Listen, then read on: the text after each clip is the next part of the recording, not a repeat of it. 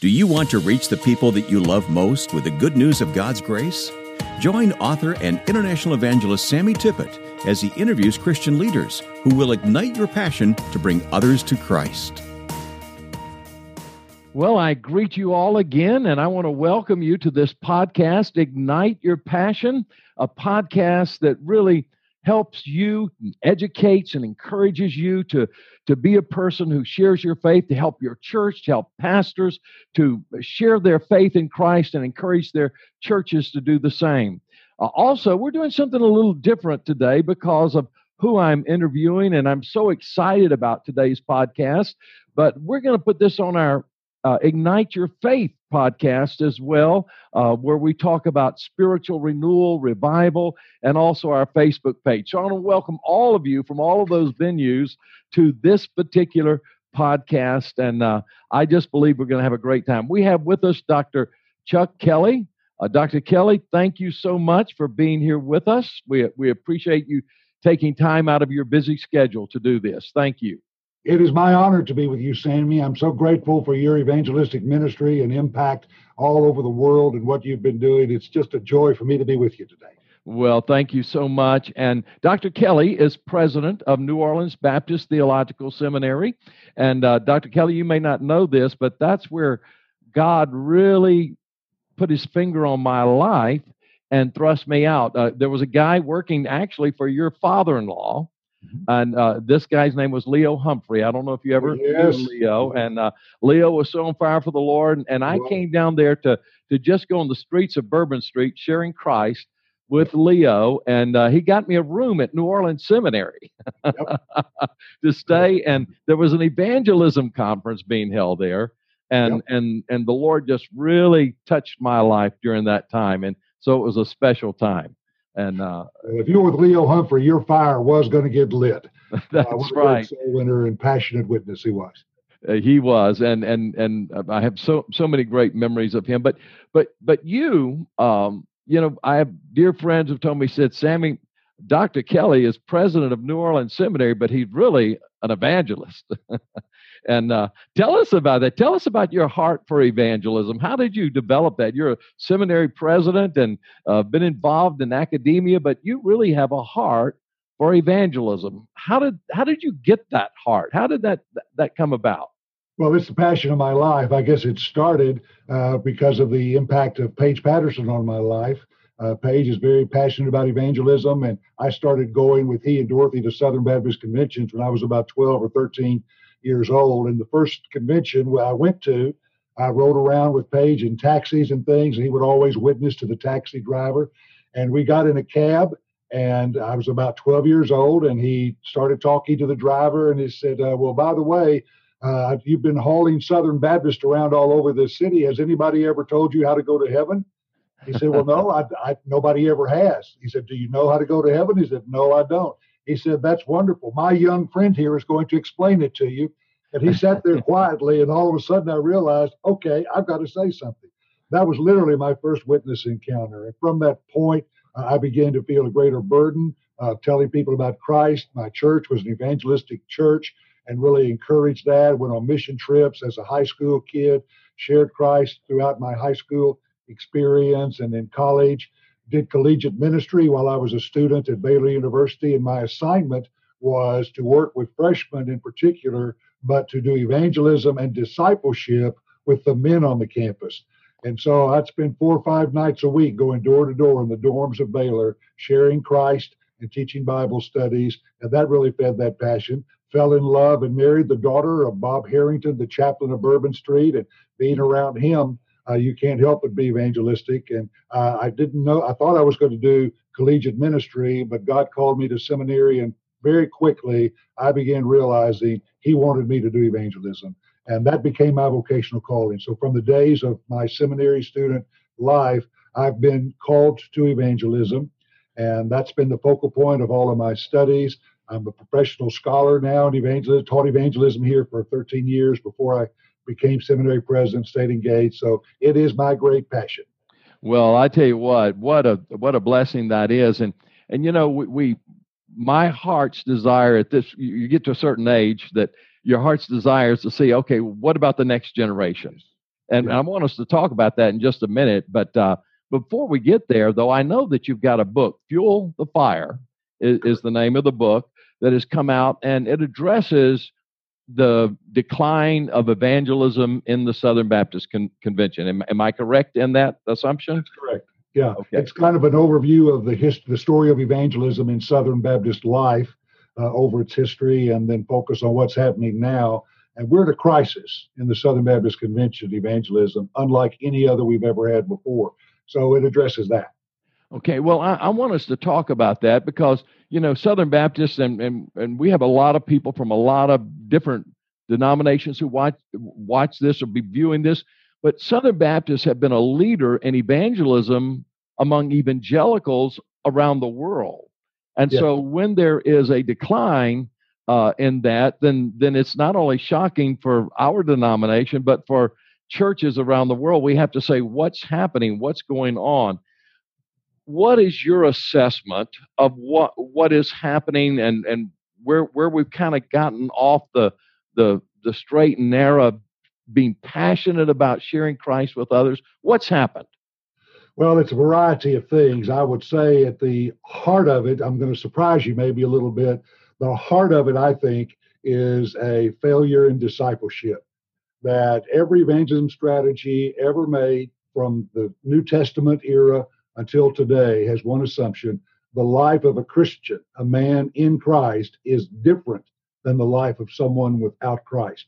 And the more we look like the world, the less we're looking like Jesus. It's our looking like Jesus that attracts the attention of the world to us and gives us an opportunity to share, and that demonstrates to the world this is what Jesus does with the life. So that's at the core. Southern Baptists have kind of lost our vision for congregational discipleship and encouraging and helping our people look more and more like Jesus. And as a result, we've had less and less witness. Our neighbors notice us less and less. We don't stand out. We don't have opportunities to share. We don't think about sharing. Then the second thing is the decline in intentionality of that lack of focus on this is something that I must do. As you know, Sammy, there is always a current nudging people away from evangelism. There are always other things to do. So you have to intentionally seek to share your faith in Jesus Christ. And when you stop that intentional focus, then you will witness and share less and less. You'll be consumed by other things. So I think those are probably two of the biggest things, that a lack of discipleship and true, genuine Christ likeness, and then that lack of intentionality and setting out to tell people about Jesus. Well, I'm going to just hang out here for just a moment because, I was an evangelist, a youth evangelist, the first 10 years of my ministry. Then I pastored for 8 years. And then I went back, and for the past, 35 or so years, I've been in full-time international evangelism. But my first pastorate was in Germany, in an American military community. Yes. Our church exploded in growth, but it happened through what I call discipleship evangelism, where I disciple some men, my wife disciples some gals, and we took them and began to teach them how to walk with God, just how to simply grow in their faith in Christ. And out of that, when they began to grow, their hearts wanted to share Christ, because when you become like Jesus, you want to share Christ. He came to this earth to seek and save that which is lost. And Well, so you want to share. Yeah, you that's want to right. share Christ, and then when you look like Christ, you arouse people's curiosity. People notice, okay, there's something different about you, and it gives that punch to your witness. Yeah, and I think sometimes among those of us who are evangelistic, we kind of are standoffish to discipleship, and for those who are disciple makers, strong disciple makers, kind of look at those who are evangelistic as shallow, and we've kind of got this dichotomy when really the two are one. Well, that's why I coined a word in my book called disciplism. And that is evangelistic discipleship. It is sharing our faith in Jesus Christ in order to grow fully devoted followers of Christ, and holding on to both of those things at the same time, refusing to give one a priority over the other, that we are growing in Christ likeness and telling people about the Jesus we know. And that disciplism, I think, is the real key.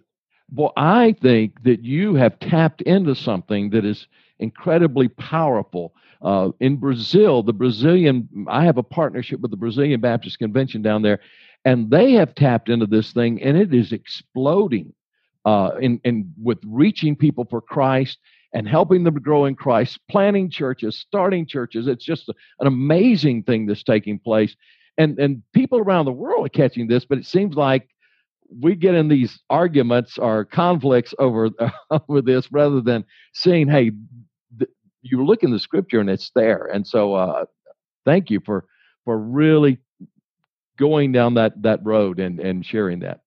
Absolutely. So what has happened? So this has happened. We've lost an intentionality. We've lost the focus on discipleship. How do we turn that around? And you're working with a new generation. One of the things that's my concern is there are not a lot of younger evangelists out there. People don't even know that that's a vocational calling. When I came to Christ, your father-in-law was there, and there were many other great evangelists, and now today we just don't have a lot. So how do we turn this around? I think it begins with us accepting again the priority of the Great Commission. Here's just a little statistical snapshot of the SBC. For 17 consecutive years, we've baptized fewer people than the year before. 17 years of declining baptism. About a decade, nearly all of the last 10 years, loss of membership every year. For nearly a decade, fewer people in worship every year. For nearly a decade, fewer people in Bible study, Sunday school, whatever your small group strategy is. The really shocking thing to me has been, as I tell people about that statistical profile doesn't shock or concern. And to see that in today's Southern Baptist Convention, which, as you said earlier, has always so prioritized evangelism, not much concern about that to me is the most shocking development, because evangelism always starts with the passion. As you talked about our dear friend Leo Humphrey and his evangelistic zeal and passion, it just always comes out of a passion for people to know Christ. So I think focusing on recovering that passion, that people are lost. They're on their way to hell. People don't think about eternity at all these days. They're so absorbed in daily life. That's the world. Not surprising. They don't know any different. Yeah. But the church thinks less and less about anything other than what's immediately in front of them. The Bible speaks to the needs of today very clearly, powerfully, gives us opportunities to witness. But it's that realizing that clock on eternity is counting down for people who will spend eternity in heaven or in hell. That doesn't cross the mind of many believers today. So we need to recover a sense of the urgency of sharing our faith in Christ. The revival, when we talk about revival and renewal and spiritual awakening, from my personal study, it's been two things that cause it, and it's basically the two things you talked about. One is we see our lack of holiness, yes, and our need to become more like Christ. And two is we see the lost around us. And when those two things happen, we're on the road to revival. How do we get on that road? How do we recover that focus, that passion? What steps can an individual Christian take, or a pastor take, to help his church to recover that? What do we do? Well, one of the things that we teach our students, we have a wonderful scholarship program for those who are serving in small and bivocational churches. And a donor pays all of their seminary tuition and fees. And we have one caveat. If you receive that scholarship, you have to share your faith at least once a week, explaining the gospel to somebody who's lost. To teach them how to do that, we ask them to have a Monday morning prayer with the Lord. And here's the Monday morning prayer. When that alarm clock goes off and you put your feet on the floor, you're ready to start your week on that Monday morning, pray. Father, I ask you to give me an opportunity to explain the gospel to at least one person this week. Pray. That's where it starts. Second, I think, is to set a goal, an intentional goal.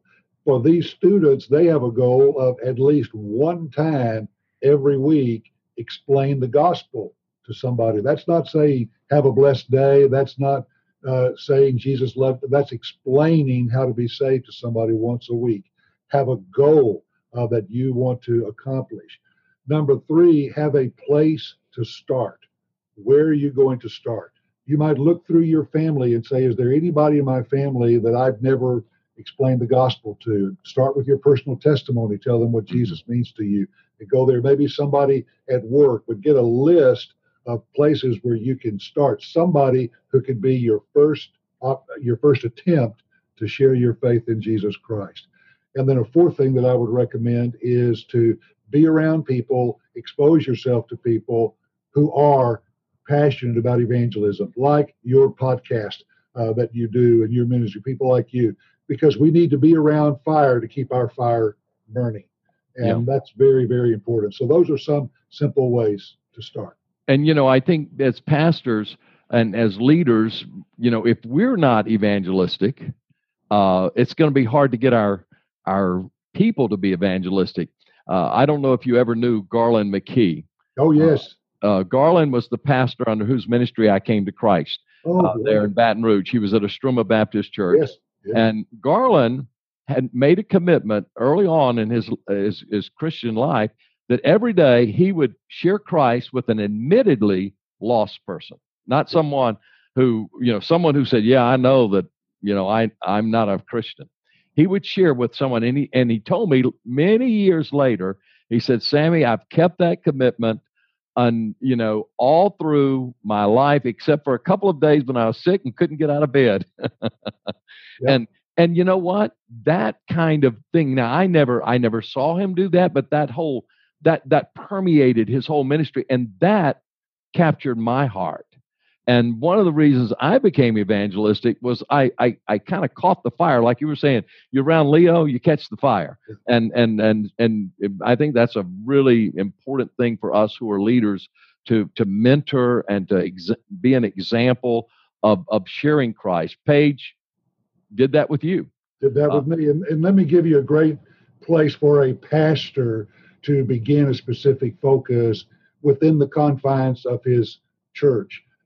Everywhere I go, when the program allows me the time, I like to ask the question, how many of you came to Christ before the age of 18? It's usually 80, 90%, never less than 70% of people will say, I came to Christ before the age of 18.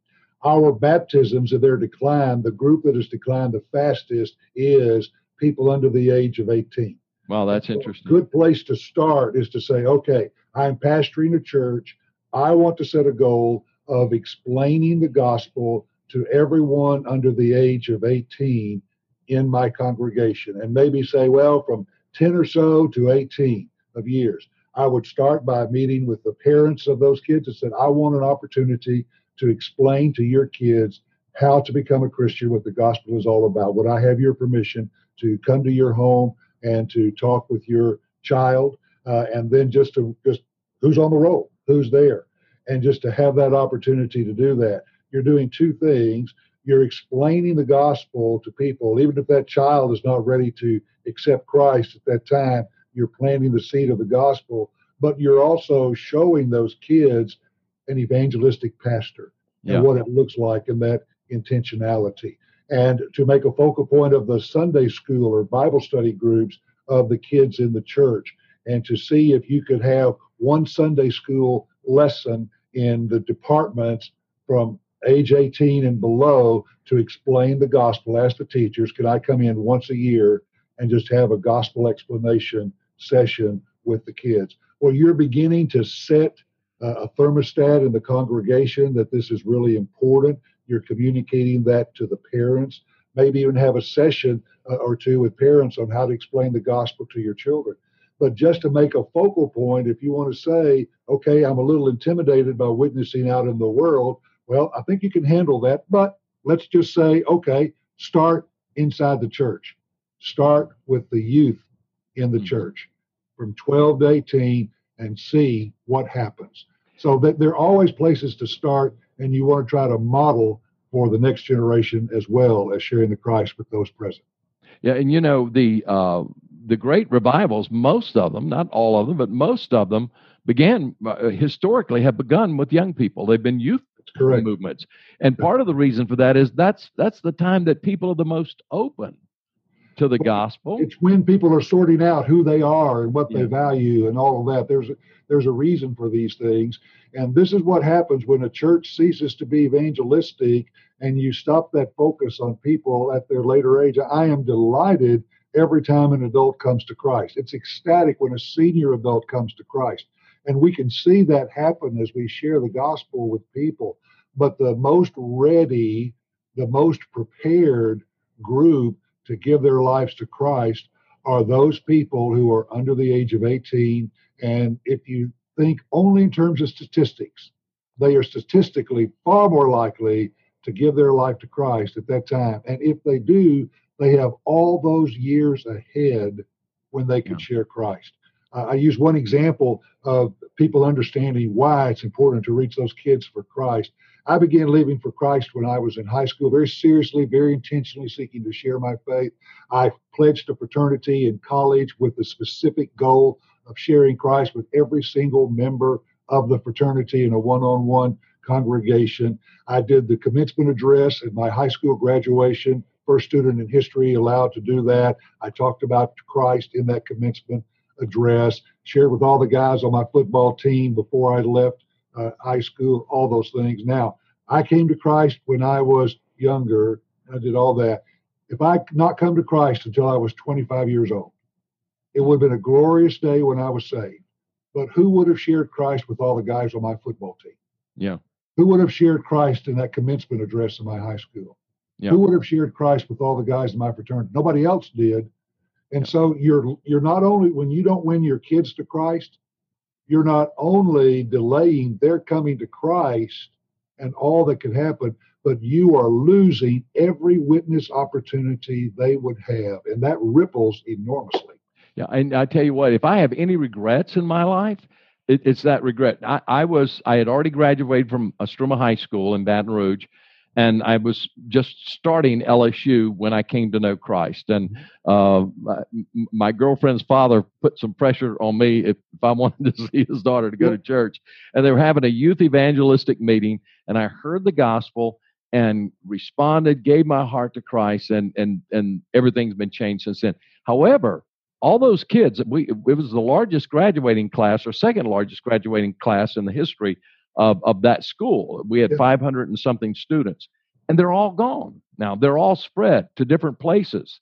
And so I didn't have that opportunity to go back and share with them what happened to me. Now, just about 3 or 4 years later, the Baton Rouge Advocate did a 2-page spread on my ministry and my life, and I was able to share my testimony. But I'd prayed and wanted so much to be able to share with my friends what had happened to me, and I was a leader at our school, and I wanted them to know. And so, if I have any regrets, it was that I did not come to Christ while I was still in high school, because I just, people that I love so much and were so dear to me, now they were gone, couldn't find them. And so it is critically important. This is a great place to start. What do you think, sort of more on a corporate basis, a larger scale, how do we renew the vision within the Southern Baptist Convention? And we're thankful for what you're doing at New Orleans Seminary, producing a group of young people who are coming out who learn these great truths, and what you're doing at New Orleans Seminary. How can we, on a broader scale, not just even Southern Baptist Convention, other denominations, churches,